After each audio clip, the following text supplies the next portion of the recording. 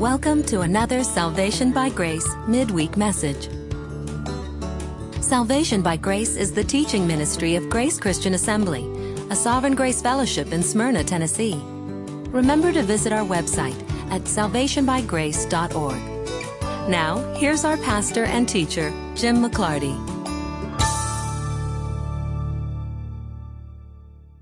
We are at a point in the book of Ezekiel where, to very quickly review, Ezekiel is in Babylon and he is prophesying why it is that God is doing the things to Judah that he is doing and why he has allowed Babylon to conquer Judah and for people to be carried away into bondage. That's the first section of the book. The middle section of the book that we're in right now is God also talking to the Gentile nations that surround Israel, and God saying that the way that they have mocked and made fun of Israel is the reason that God is also going to pour out his wrath and his punishment on them. And tonight we are going to start in chapter 29, and for the next 4 chapters, Ezekiel is going to be prophesying against Egypt. But at this point, the emphasis is going to change from you mocked Israel to Israel trusted you. Israel counted on you. Israel made an agreement with you that you were going to be partners in the fight against Babylon. And when they really needed you, when Babylon came down on them, and when I turned Israel over to Babylon, at that point they were counting on you to come fight for them, and you didn't do it. And so God is going to liken them to a cane made out of reeds. A man would rest his hand on and put his weight on it, and then it would fold, because it's a reed after all.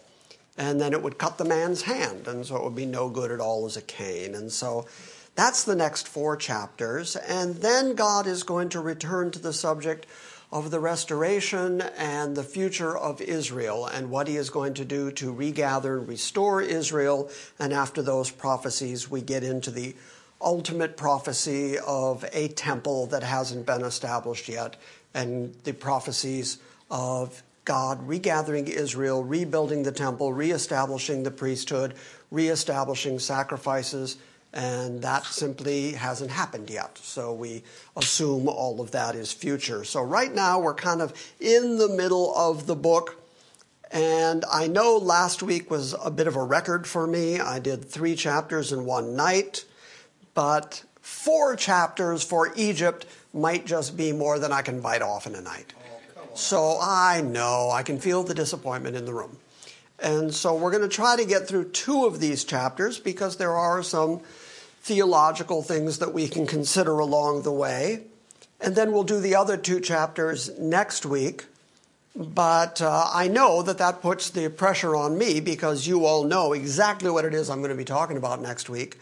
And you could be eating dinner next Wednesday night and saying, we don't need to go to church tonight. He's just going to be doing the other half of the Egypt thing. And really, how does that apply to us? So I'm going to be, don't point at her. And so I'm going to try to make it as interesting as I can possibly make it tonight so that it'll bring you back next week. So let me, by way of introduction, read a couple little segments out of a couple of different commentaries that will kind of summarize what we're about to get into here. The 7th and final nation that Ezekiel prophesied against is Egypt. By the way, this is from the Bible Knowledge Commentary. This prophecy was actually a series of 7 oracles directed against Egypt and its pharaoh. Each oracle is introduced by the clause, "The word of the Lord came to me," and 6 of the 7 oracles are dated. And so we can actually see that they are running sequentially with the exception of 1. Though 29:1, 30:20, 31:1, 32:1, and 32:17 are in chronological order, there is the 2nd oracle, 29:17, that is dated much later than all the others. In fact, it's dated so late that it's the latest prophecy that we find in the whole book of Ezekiel. And yet it's listed as the 2nd of these oracles. This departure from the usual chronological arrangement, they say, is probably because Ezekiel wanted to arrange the oracles in a logical progression. He possibly placed it where he did to clarify his first prophecy. After predicting that the Pharaoh and Egypt would be destroyed, he then specified who it was that would destroy them. This first of 7 prophecies against Egypt was given in the 10th year, on the 10th month, on the 12th day. That would be January 5th, 587 BC, and that was almost a year after the siege of Jerusalem had begun. So the Pharaoh in Egypt at the time was named Hophra, who reigned from 589 to 570 BC. His promises of assistance prompted Judah to break with Babylon.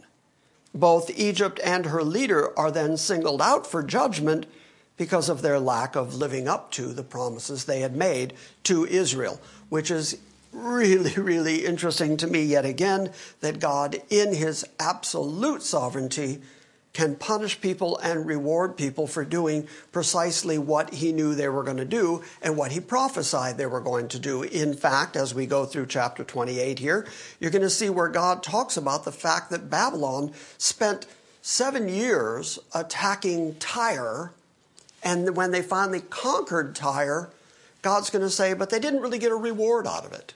In other words, they weren't really able to pay the armies out of what they got out of Tyre once they had conquered it. And so God says he's going to give them Egypt and all the riches and rewards of Egypt since they didn't get anything out of Tyre. And God says that's because Babylon is doing the things I want them to do, so he's actually rewarding them for doing it, even though he's ultimately going to punish them because they did it against Israel, which is the exact reason that God raised them up in the Middle East, so that they would conquer Israel, so that God could use them in order to punish Israel. But then he's going to punish the surrounding Gentile nations for the way they mocked Israel, because it was God that brought Israel down. And then because Babylon brought Israel and the surrounding nations down, and one of those surrounding nations didn't give them any real payoff, he's then going to give them Egypt so that they do get paid off for what they did. And then he's going to punish them for the way they treated Israel. Does that make any sense? Sounds like he's in control. Sounds like a God who's completely, I ought to ask God first. completely in control. I'm glad he can keep track of it, because no matter how hard I think it through and try to state it, it's just mind-boggling. Now, this is a little bit out of the Jameson, Fawcett, and Brown commentary. Speaking of Pharaoh, because this is really about the judgment on Egypt and the judgment on Pharaoh very particularly. A common name for all the kings of Egypt was Pharaoh, meaning the son. And the reason this is important is because other translations say that it can be translated as crocodile, because Pharaoh meant the great monster of the river Nile. And so God is going to make reference to that. He's going to mock him for being the monster of the river Nile and say, I'm going to take you out of your river, which you think you made because you think you're a god, when in fact I created the great Nile. I fed Egypt off the tributaries of the Nile. You didn't do it. You just think you're the great monster of the Nile. And so I'm going to pluck you and your fish up out of the Nile and put you in a desert place. That'll show you thinking you're a sea monster. And so it's important to know that even the name Pharaoh has that connection to it. And he was worshipped in parts of Egypt. Hophra, who I already mentioned, who sometimes is known as Pharaoh Apries, was on the throne at the time of this prophecy. His reign began prosperously. He took Gaza, you can read about that in Jeremiah 47:1, and Zidon, and he made himself master of Phoenicia and of Palestine, recovering much that was lost to Egypt by the victory of Nebuchadnezzar at Carchemish. By the way, I just have to add this. This is religion gone crazy wrong. One of the ways that Carchemish fell was that Nebuchadnezzar's armies, as they were approaching Carchemish, led their army with dogs and cats, because the Egyptians worshipped dogs and cats. They couldn't attack the approaching armies of Nebuchadnezzar that are headed their way because the army was led by kitties and puppies. Real clever on Nebuchadnezzar's part, but kind of funny because that's what idol worship is all about. It's completely misunderstanding what it is that is precious and what it is that isn't. It's kind of like the folks in India to this very day that are starving while they have cows in the streets. And they worship the cows, so they won't eat the cows, but they're starving. It's worship gone awry. Anyway, in the 4th year of Jehoiakim is when all of this took place and when Carchemish fell. So proudly secure because of his successes for his 25 years, he felt that he himself was a god and that no one could deprive him of his kingdom. You'd have to read the historian Herodotus to see that, but Herodotus writes about the astounding ego of Pharaoh and his multiple boasts that not even a god could take him down from his kingdom. Hence, it was very appropriate of the description of him in Ezekiel 29 that we're about to read, in 29:3 in particular, where he says, you think this is your Nile, you think you are a god. No mere human could have enabled Ezekiel to foresee Egypt's downfall when it was at the height of its prosperity. So there are 4 divisions of these prophecies. The first is in the 10th year of Ezekiel's captivity, and the last is in the 12th year of Ezekiel's captivity. But between the first and the second comes one of a much, much later date, as I've already mentioned, not having been given until the 27th year of his captivity. But it's placed there because it's, again, appropriate subject matter. Pharaoh Hophra, or Apries, was dethroned and strangled, and Amasis was substituted as king by Nebuchadnezzar. In fact, if you would, Tom, look up Jeremiah 44:3, because in this prophecy against Egypt and against his Pharaoh, God says very specifically that that Pharaoh that thought he was a god was going to be destroyed. And that's exactly what happened to him when he was dethroned and then strangled. And then Nebuchadnezzar puts a puppet king in place. Jeremiah 44:30 mentions Pharaoh Hophra. Yeah, have you got that? He's turning quickly. 44:30. 44:30. What did I say previously? 44:30. Okay. Thus says the Lord, behold, I will give Pharaoh Hophra, king of Egypt, into the hand of his enemies and into the hand of those who seek his life, as I gave Zedekiah, king of Judah, into the hand of Nebuchadnezzar, king of Babylon, who was his enemy and sought his life. So the same way that God turned Zedekiah over, he said, I'm going to turn the king, the Pharaoh of Egypt, over to those who are going to hate him, and he's going to be destroyed. So there was a civil war there for a short time between Pharaoh Hophra and Amasis.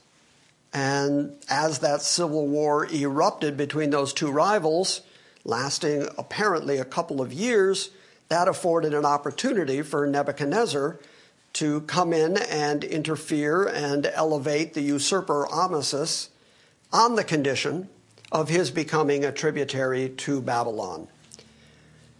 So that's all the background for what we're about to read. You just need to know that much of the background in order to make sense out of this chapter, because some of the language is very symbolic, but once you know the details I just laid out, it all of a sudden becomes real obvious what God's talking about through Ezekiel. So, Ezekiel 29:1, that's the end of the introduction.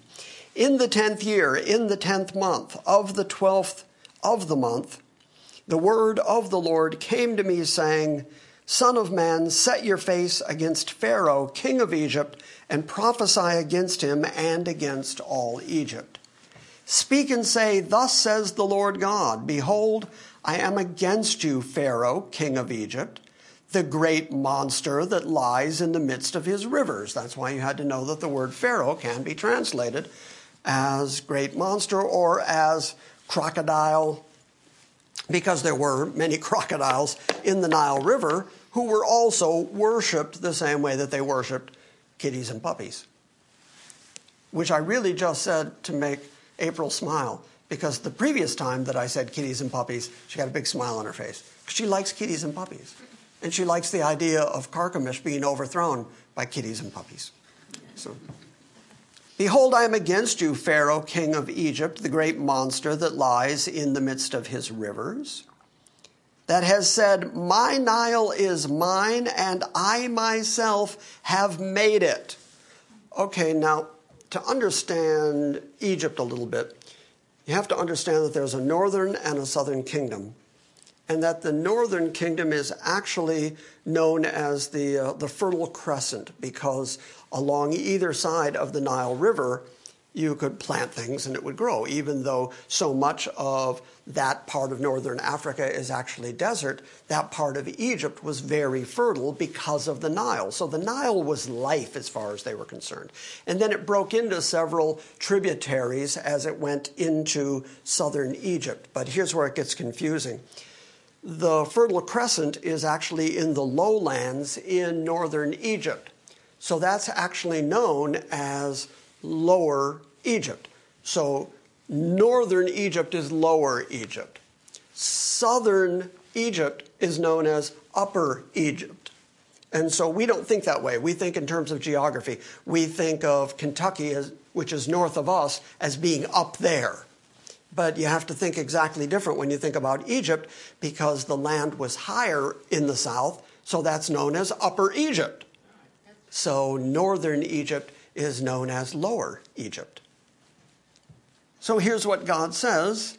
My Nile is mine. I myself have made it.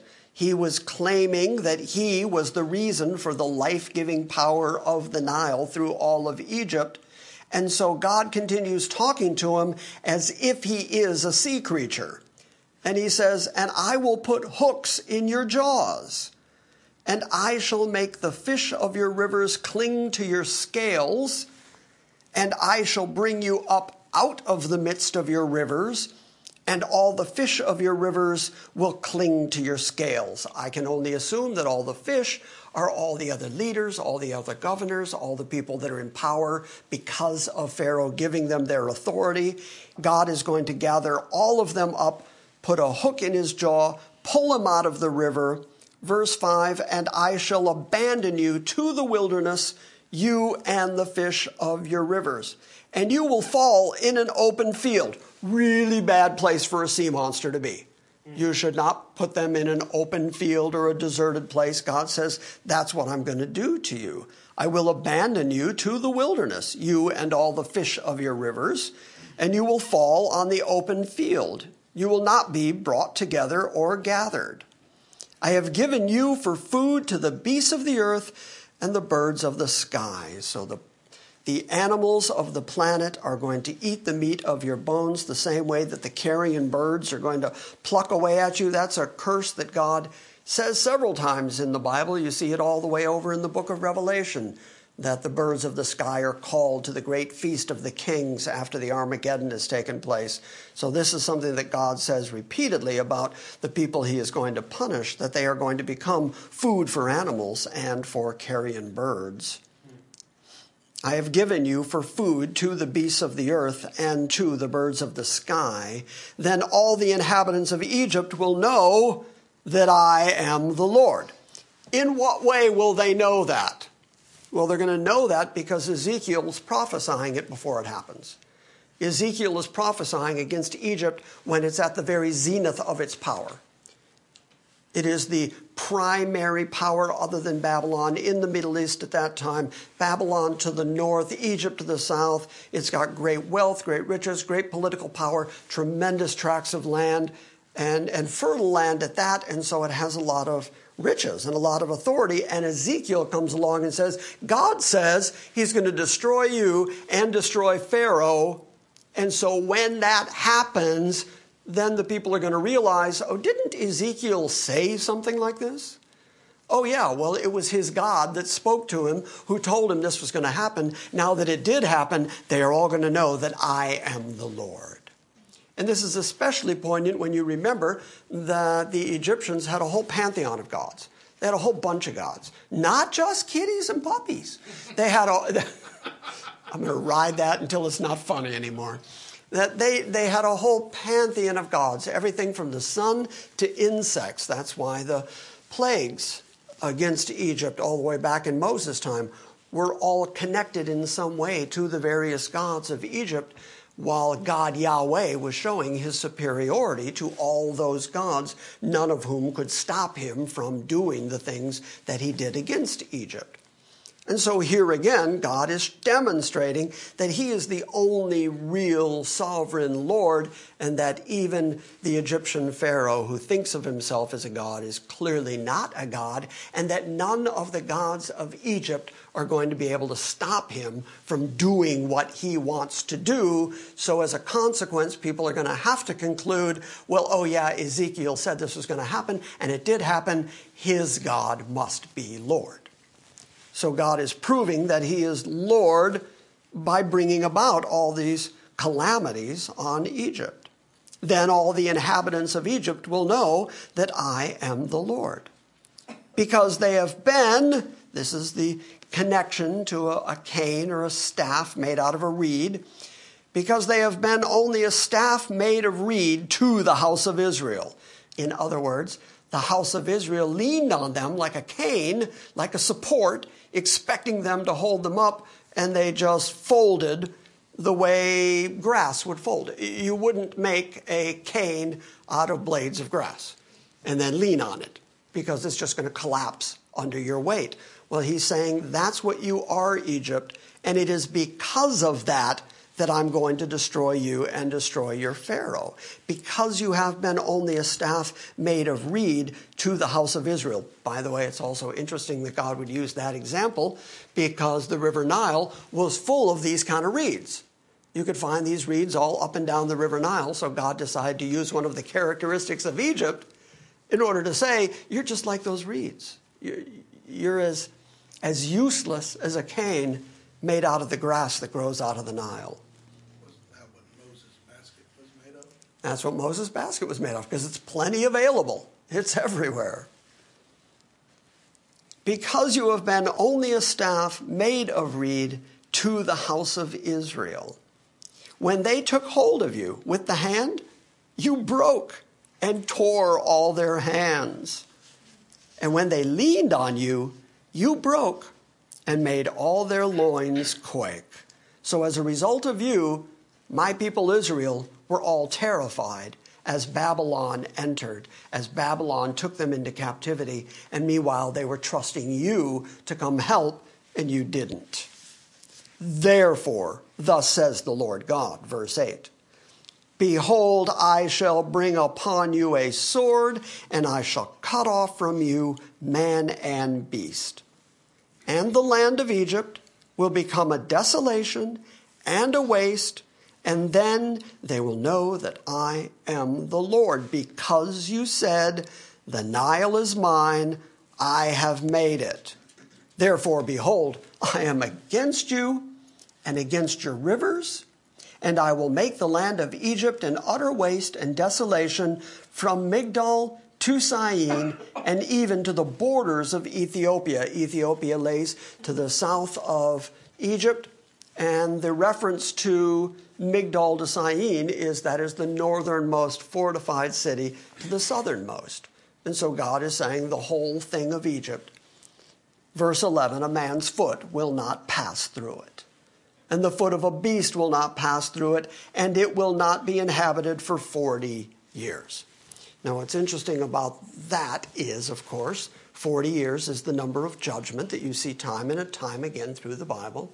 But also, given that Ezekiel tells us pretty much when this is going to happen, and then he has the prophecies afterwards about the fact that it did happen, and then if you count 40 years forward, you get to the time of the conquering of Babylon by the Medo-Persians, by Cyrus, and that happens 32 to 34 years into these 40 years, and so it would have taken a few years before Cyrus would have allowed that the Egyptians could go back to their land and rebuild the same way that he did with the Israelites. So actually, this prophecy of 40 years plays out in human history. I can't find an exact calendar year-by-year description of the events where I can say for you, this is exactly how it lays out. But as you know, the history of the Middle East and the deportation of the Egyptians and the proclivity of the Babylonians to take people into captivity, and then the proclivity of the Medo-Persians to let them go back to their own land, that plays out to about 40 years. And because I trust God, I expect that when I get to heaven and say, what was that all about? He'll show me that it was actually completely 40 years. But you can find in Middle Eastern history a 40-year gap where that probably would have happened. After this time, Egypt, even to this very day, never again became the great dominant kingdom that it once was. The Egyptian dynasty doesn't exist anymore. So after this time, they never really did make it back to the power and the authority that they once had. Which is why verse 12 can say, so I shall make the land of Egypt a desolation in the midst of desolated lands. Why? Because I'm going to do that to all the surrounding kingdoms around Israel. Everywhere from Tyre to Edom to Moab to Ammon, and then all the way down into Egypt. So they're going to be yet another desolated land in the midst of desolated lands. And her cities, in the midst of her cities that are laid waste, will be desolate 40 years. And I shall scatter the Egyptians among the nations and disperse them from among the lands. For thus says the Lord God, at the end of 40 years I shall gather the Egyptians from the peoples among whom they were scattered. Okay, well, the indication is that that actually happened. And to this day, like I said, Egypt still exists. Notice how similar the language is, though. Because God also promises that he's going to gather Israel from all the lands where he has scattered them and bring them back and reestablish them. And so you see a precursor of that in the way that God has dealt with this Gentile nation, in the way that he has dealt with Egypt. And if he can reestablish Egypt and keep it going all these years, he can reestablish Israel and keep them going all these years. So thus says the Lord God, at the end of 40 years, I'm going to gather the Egyptians from the peoples among whom they were scattered. And I shall turn the fortunes of Egypt and shall make them return to the land of Pathros. A lot of historians and geographists, would that be the right word, argue that Egypt actually developed out of the land of Pathros. And God confirms that here. He's going to take them back to the land of Pathros, to the land of their origin. And there they will become a lowly kingdom. It will be the lowest of kingdoms. And it will never again lift itself up above the nations. And I shall make them so small that they will not rule over the nations. Does Egypt to this day rule over other nations? No. And it will never again be the confidence of the house of Israel. In other words, the house of Israel is never going to count on Egypt again. They should have learned their lesson, that when they leaned on Egypt, that Egypt let them down. And as a consequence, they're never again going to be the confidence of the house of Israel, bringing to mind the iniquity of their having turned to Egypt. Then they will know that I am the Lord God. Next oracle. Now in the 27th year, in the first month, on the first day of the month, the word of the Lord came to me. This is the beginning of the prophecy that I said is probably the latest prophecy that we have in the book of Ezekiel. It's in the 27th year of his captivity. But because it has to do with the downfall of Pharaoh and the downfall of Egypt, as these were compiled and listed, it is included at this point. So in the 27th year, in the first month, on the first of the month, the word of the Lord came to me, saying, Son of man, Nebuchadnezzar, king of Babylon, made his army labor hard against Tyre. Every head was made bald, and every shoulder was rubbed bare. Probably what that means is as they labored for 7 years, laboring hard against Tyre, they would have been wearing helmets all that time, which may have rubbed their heads raw or made their heads bald, and their shoulders were worn down because of all the lifting and the carrying and the labor that they had to put into it. This land bridge out to Tyre? No, that would have been Alexander the Great that threw Sidon into the sea. That also had to have been a lot of labor, but that was only for 7 months, whereas this took a much longer time. Son of man, Nebuchadnezzar, king of Babylon, made his army labor hard against Tyre. Every head was made bald, and every shoulder was rubbed bare. But he and his army had no wages from Tyre for the labor that they had performed against it. So after performing all that time against Tyre and finally conquering Tyre, they really didn't get that many riches out of it. So listen to what God says, starting at verse 19.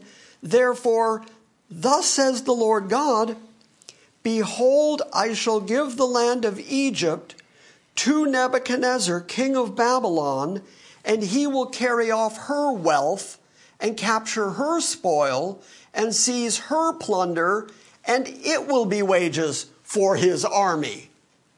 That means that God was not only concerned with making sure that Nebuchadnezzar conquered the specific areas that God wanted conquered, he wanted to make sure that the soldiers who labored hard until their shoulders hurt and they were bald of head, no comments please, after all that, not getting paid for that many years of labor out of taking Tyre, God gives them Egypt because Egypt has plenty of wealth so that the soldiers get paid. That is absolute sovereignty. I have given him the land of Egypt for his labor, which he performed because they, those soldiers, acted for me, declares the Lord God. So God is now paying the Babylonian army by giving them Egypt because they have performed all the conquering activity that God ordained for them to do. And in conquering Israel and all the surrounding lands and Tyre, they had performed exactly what God had said they were going to perform. So then God paid them for doing it. That's remarkable to me. Gentile armies that got paid by God for doing what God wanted them to do. And he made a special effort to do it because Tyre didn't have enough. So I'm going to make sure you get paid. So I'm going to make sure you get paid. Can you read this any other way? I've given him the land of Egypt for his labor, which he performed, because they acted for me, declares the Lord God. And on that day, I shall make a horn sprout for the house of Israel, and I shall open your mouth in their midst. Then they will know that I am the Lord. Now, this doesn't apparently have to do with the fact that Ezekiel's tongue was made to cling to the roof of his mouth, and then God released his tongue so that he could speak, because we also see the fulfillment of that coming up. When men had come from Jerusalem to tell him that Jerusalem had fallen, that's when God loosed his tongue. Instead, what this seems to be saying is that now that you've put all these prophecies in front of Israel and in front of the surrounding nations, and they haven't understood them, and they don't get what you're saying, and they don't understand any of it, when all of this comes to pass, I'm going to open your mouth in their midst. In other words, they're going to hear the prophecies. They're going to read the prophecies. They're going to understand that everything you said actually came true, and you're going to be recognized as a prophet in that day. But then there's this interesting messianic phrase, on that day I shall make a horn, which is a sign of power, a symbol of power all the way through the Bible. You see the little horn all the way in Revelation, who then becomes the dominant horn because it's an emblem of power. On that day I shall make a horn sprout for the house of Israel. That can only be a Christological reference. That can only be the Christ that's going to come to establish Israel. Well, I've got 15 minutes, so we're going to go on to verse 30. Okay, so maybe we will make at least 2 of these chapters. So good. The word of the Lord came to me again, saying, Son of man, prophesy and say, Thus says the Lord God, wail, alas, for the day is near, even the day of the Lord is near. It will be a day of clouds, a time of doom for the nations, and a sword will come upon Egypt, and anguish will be in Ethiopia when the slain fall in Egypt. They take away her wealth, and her foundations are torn down. Now notice here that this day of judgment from God is referred to as the day of the Lord. That's phraseology that we should be familiar with, because in our eschatological studies, we've seen that the day of the Lord, the ultimate day of the Lord, is the time of the final Antichrist, the time that is described by Daniel, and then you see fulfillments of it in the book of Revelation. And it is described as a time of God's judgment. God takes complete responsibility for it, even though he uses the armies of the earth to accomplish it. So even though he says it is the day of the Lord, this is a day of the Lord's punishment, he's actually accomplishing it through Nebuchadnezzar and the armies of Nebuchadnezzar, who he himself paid. So he's doing it through secondary means. He's doing it through the armies of the earth. He's doing it through human beings who really want to do that anyway. I mean, getting out there and conquering is exactly what armies do and what kings do. So they want to fulfill their own desire, and yet they end up doing exactly what God has said they are going to do. The important thing to see here is that even though the people of the planet are doing it, the destruction of Egypt, because it's predicted by God and empowered by God, is referred to as the day of the Lord. Take all that reality and apply it to the future day of the Lord to come, because it also is going to belong completely and utterly to God. It's God's doing. It's God's determination. That's why God prophesied that he's going to do those things. But he's going to do it through human agencies. That's the point. He's going to do it through the Antichrist to come. He's going to do it through the false prophet to come. He's going to do it through a 10-toed nation that he's going to collect and that is going to be ruled over by the little horn, the man of sin.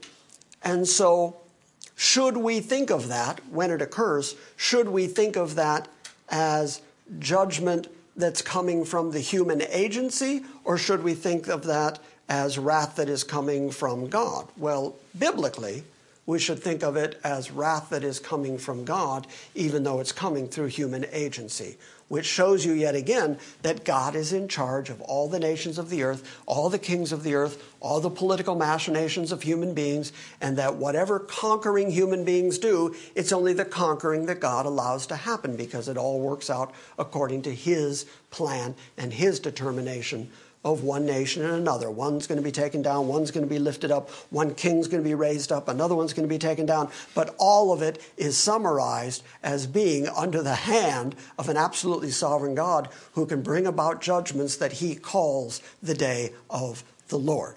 Does that make sense? Okay. That's what it says. Really? That was your commentary? Well, that's what it says. Well, good. Well, I didn't have to convince anybody then. The only reason that I sort of stress that point, and it's only because, as I told Jeff last night, there are some people who are never happy unless they're unhappy. There are some people who are only happy if their life is surrounded by drama. I'm only happy if I have some theological nugget to obsess over.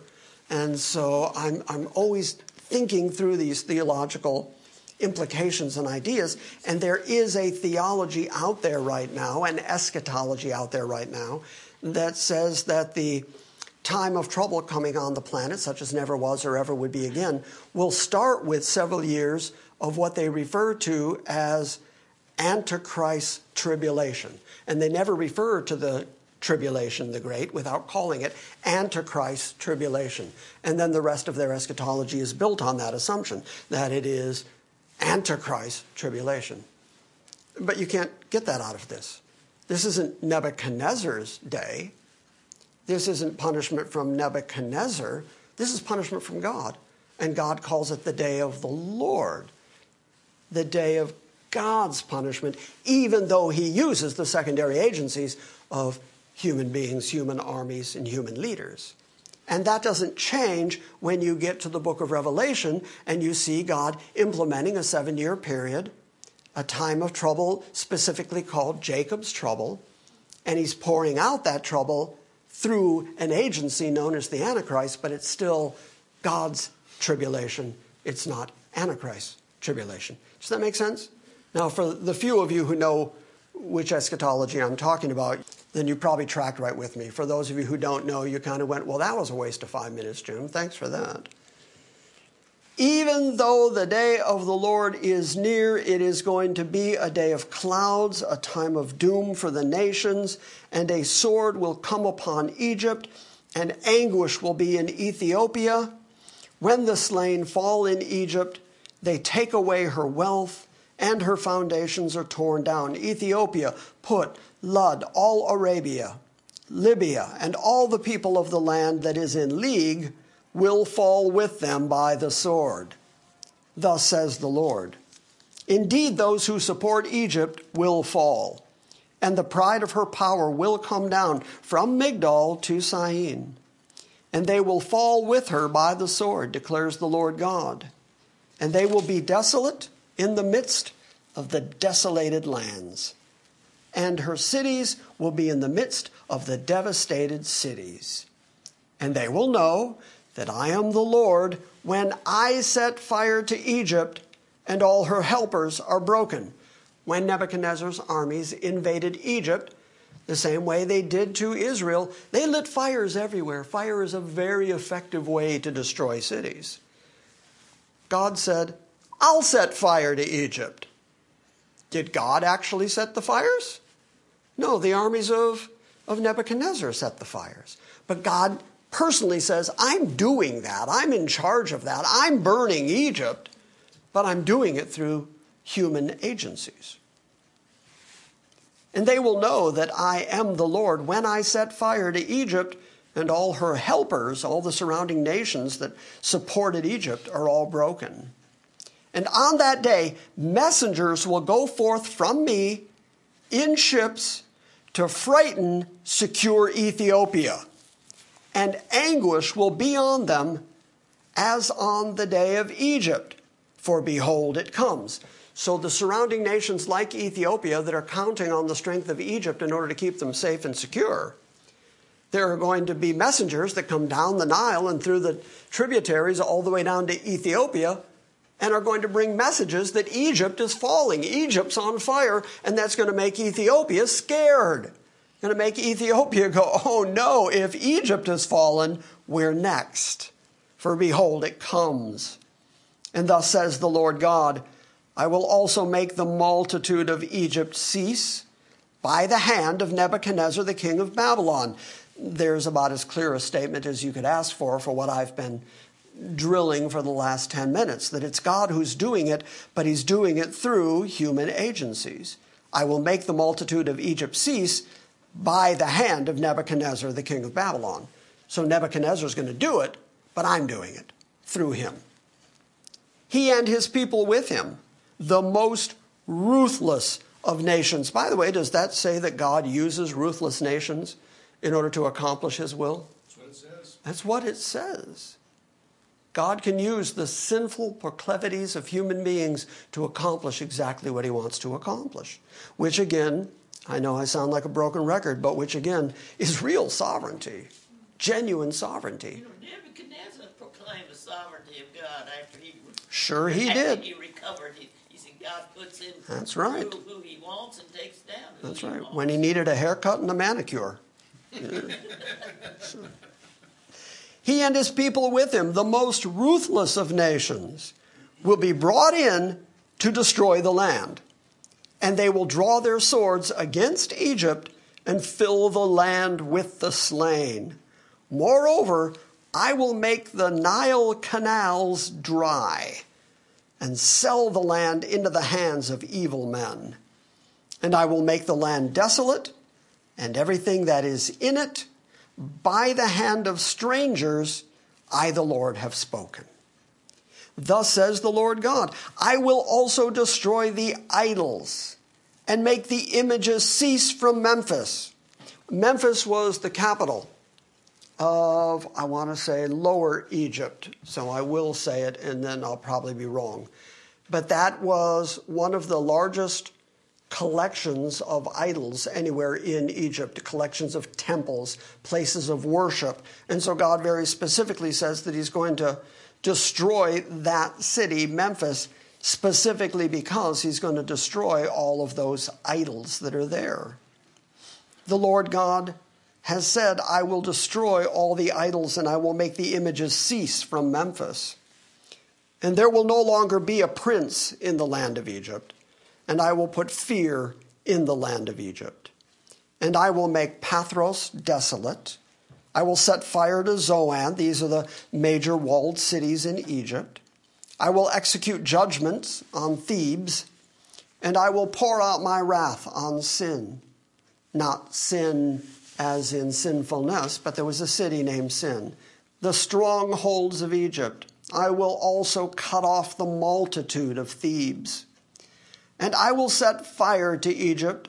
Sin will writhe in anguish. Thebes will be breached, and Memphis will have distress daily. The young men of On and Pi-Beseth will fall by the sword, and the women will go into captivity. And in Tahapnehes the day will be dark, when I break there the yoke bars of Egypt. Then the pride of her power will cease in her, a cloud will cover her, and her daughters will go into captivity. Thus I will execute judgments on Egypt, and they will know that I am the Lord. And it came about in the 11th year, in the first month, on the 7th of the month, that the word of the Lord came to me, saying, Son of man, I have broken the arm of Pharaoh, the king of Egypt. And behold, it has not been bound up for healing or wrapped with a bandage that it may be strong to hold a sword.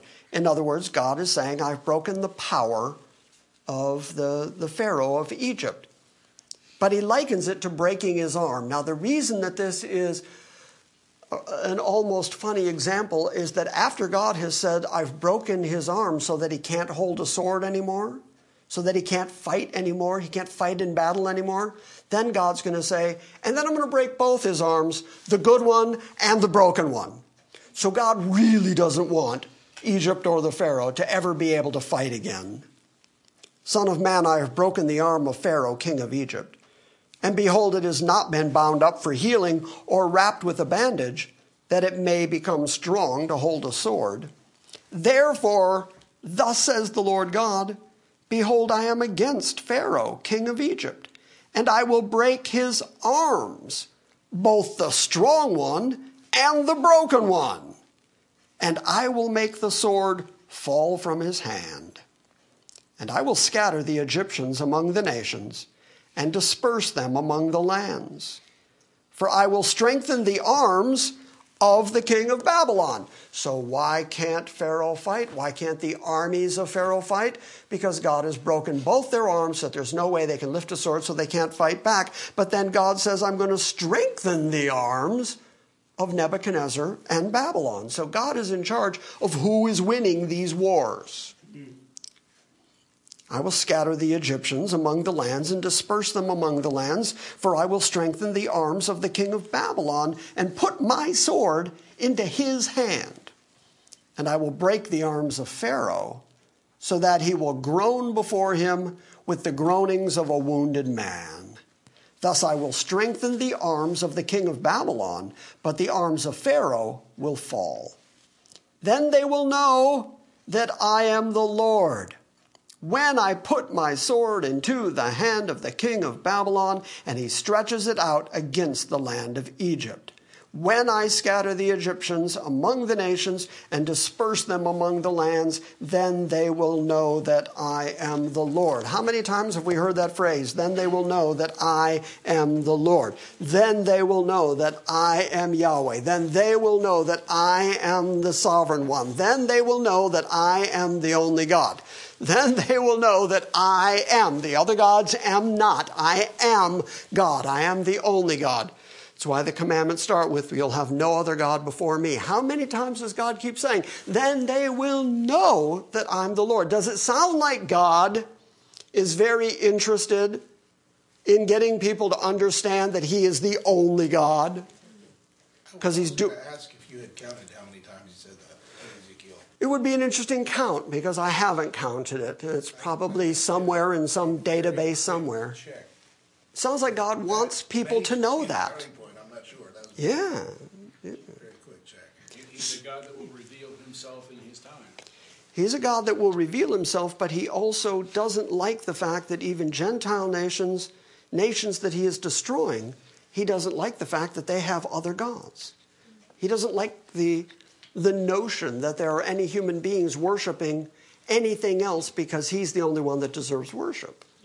He keeps saying, I am a jealous God. He is a God who demands that the nations of the earth, friend or foe, recognize him as the only God. They can't say I didn't tell them. That's right. But then again, if you're God, and you're that majestic, and you're that perfect, and you're that holy, and you're that righteous, would you actually want to be compared to chunks of wood and stone? You wouldn't. You'd want to make sure people knew, hey, me. It's only me. It's all me. And whatever happens on this planet, it's me. Whatever kings rise up, that's me. Whatever nations go down, that's me. What you see, that's me. What you see, that's me. Every nation that is destroyed, that's me.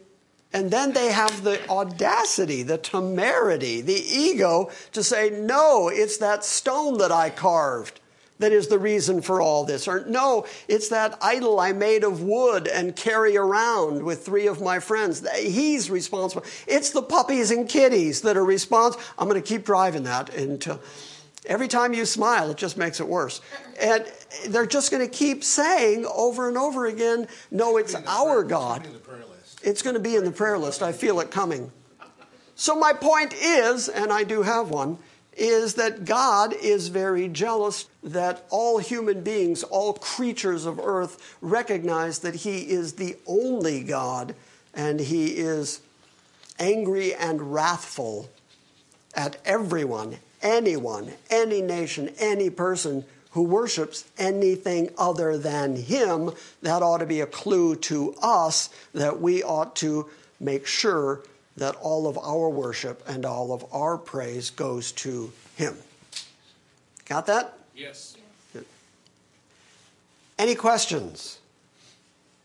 Any comments? Anything else? All right, say goodbye to the internet congregation. Goodbye. Thank you for listening to this week's Salvation by Grace message.